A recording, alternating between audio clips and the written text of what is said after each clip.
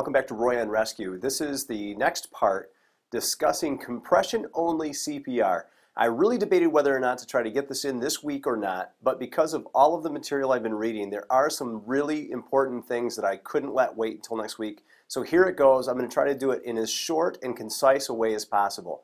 Compression-only CPR is not brand new for 2010. This was something that was introduced back in 2008 in hopes to get more people who are not trained in CPR involved when they come across somebody who was in a witnessed cardiac arrest outside of the hospital, in hopes that they would call 911 and start CPR compressions fast and hard in hopes to help the person survive this cardiac arrest event. This year, though, the ILCOR release is really not that much different, except for the fact that it has really been publicized and really has kind of actually started to be looked at as like it is going to take the place of traditional CPR, and that it's actually better than traditional rescue breathing and chest compression CPR. Now, I've scoured documents like crazy over the last 72 hours looking for hard science to back this motion towards compression-only CPR being done, because one of the things that came to my mind, and I read from another paramedic, EMT, that he had concerns about this as well, and it's the idea that if we're not putting rescue breaths in and actually exchanging gases while we're compressing the chest and trying to circulate oxygenated blood around and get rid of carbon dioxide leading to a state of acidosis in the body, therefore changing the pH balance of the patient's blood and maybe keeping their heart from actually being able to be defibrillated into a normally beating rhythm. This was the basic concern that I had when we started talking about not just getting people involved that normally wouldn't get involved and were not trained, but when some of the language started to talk more about replacing traditional CPR, the 30 compressions, 2 breaths, or even something as radical, which has been experimented with, like 50 compressions and 2 breaths, replacing that with just fast and hard chest compressions, no rescue breaths. The concern I had was that we're just moving dead airspace. Dead airspace meaning the space between the trachea and the bronchial tree branches before they get in the bronchioles, before they get to the alveoli sacs where the gas exchange occurs. And there's study after study that shows that chest compressions really only moves a fraction of what the tidal volume is that we move in a regular respiration, or even in a positive pressure ventilation, and in a makeshift positive pressure ventilation like rescue breathing. So the point being here, I didn't really want to get gung-ho and start pushing this and jumping on it, just parroting what other people are saying and talking about in regards to compression-only CPR being even better than old CPR if I didn't have the science and the understanding to get behind it and believe in it. Because personally, my philosophy is, if I don't think it's good enough to do for my own loved ones, my wife, my children, my family, my friends, then why am I teaching it to you? And so I need to understand it before I can passionately teach it. 72 hours later, I have scoured a lot of documents and come to a very good conclusion of my own, which is still a little bit in progress, but at least I've got a big chunk of it, I believe, with my head wrapped around it. And I'd love to have your feedback, you experts in cardiovascular care, anesthesiology, resuscitation experts, so that I can understand Krebs cycle and gas exchange better with traditional CPR versus compression-only CPR. But what I've pulled this. Compression-only resuscitation, chest compressions without rescue breaths, has been proven in limited studies with animals and people to obviously be better than no CPR at all. Done deal, that's an easy one.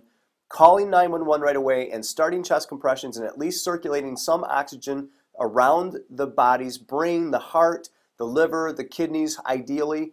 Getting pulse pressures elevated with constant deep compressions instead of taking a break and letting the pulse pressures drop. I understand all of that.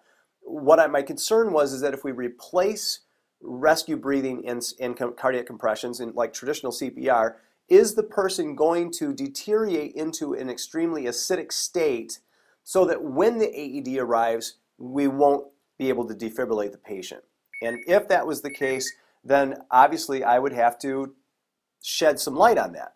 However, the studies have come back and said in the first 3 to 6 minutes, compression-only resuscitation efforts has actually benefited the recovery of a post-cardiac arrest patient.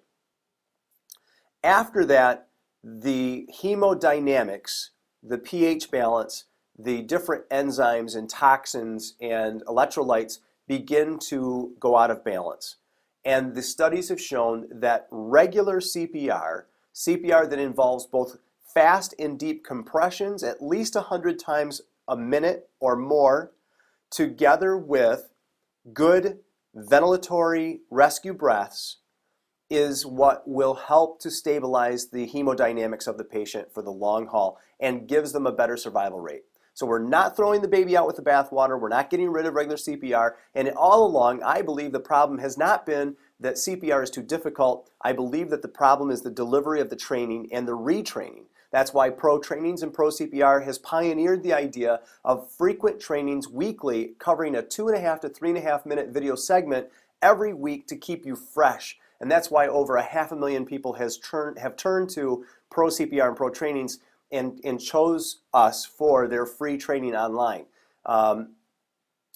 So, more to come on that. Compression-only resuscitation, or COCPR, which American Heart and some others are calling it, is better than nothing and is ideally suited for the person who's never been trained before and would do nothing if not for this. It's also good for the person who does not have a CPR shield with a one-way valve, or we don't have training in bag valve mask with room air. And that whole thing we can talk about later. But so here's the whole thing in a nutshell. If you're not trained, you don't know what to do, call 911 if the person is unresponsive and does not appear to be breathing. Start chest compressions in the center of the chest at least 100 times a minute. That's more than 1 a second. That's almost 2 a second. So it's very fast and very exhausting. So pace yourself and ideally incorporate other bystanders to help take over. Every 2 minutes, switch off and on to keep up good chest compressions. And then when help arrives or an AED arrives, place the AED. You no longer have to have formal training to do it. You can go out to procpr.org and click on the video training library, click on AED and learn how to do an AED right now. We're going to be updating the standards for that. All these standards are going to be updating on our training video, but it will at least help you to know what to do in a crisis. If you know how to do CPR, do traditional CPR. Get your CPR key rings. You can buy them right on our website if you need them, or find them for free somewhere else. It doesn't matter, but we're just saying you can get them, have them on your keychain so you have personal protective equipment available so you can give the good oxygen-giving ventilations along with the cardiac compressions. Again, more to come on that, but chest compressions only is very good for those who cannot give rescue breaths or do not have training. And so I hope this was helpful. I'd love to discuss this further. I was trying to get this in as short a time frame as possible. It's already 8 minutes, 35 seconds, so it's long. But that's what it is. I hope it helps, and more to come very soon. From Roy on Rescue, this is Roy Shaw. Have a great weekend. Talk to you soon. Bye-bye.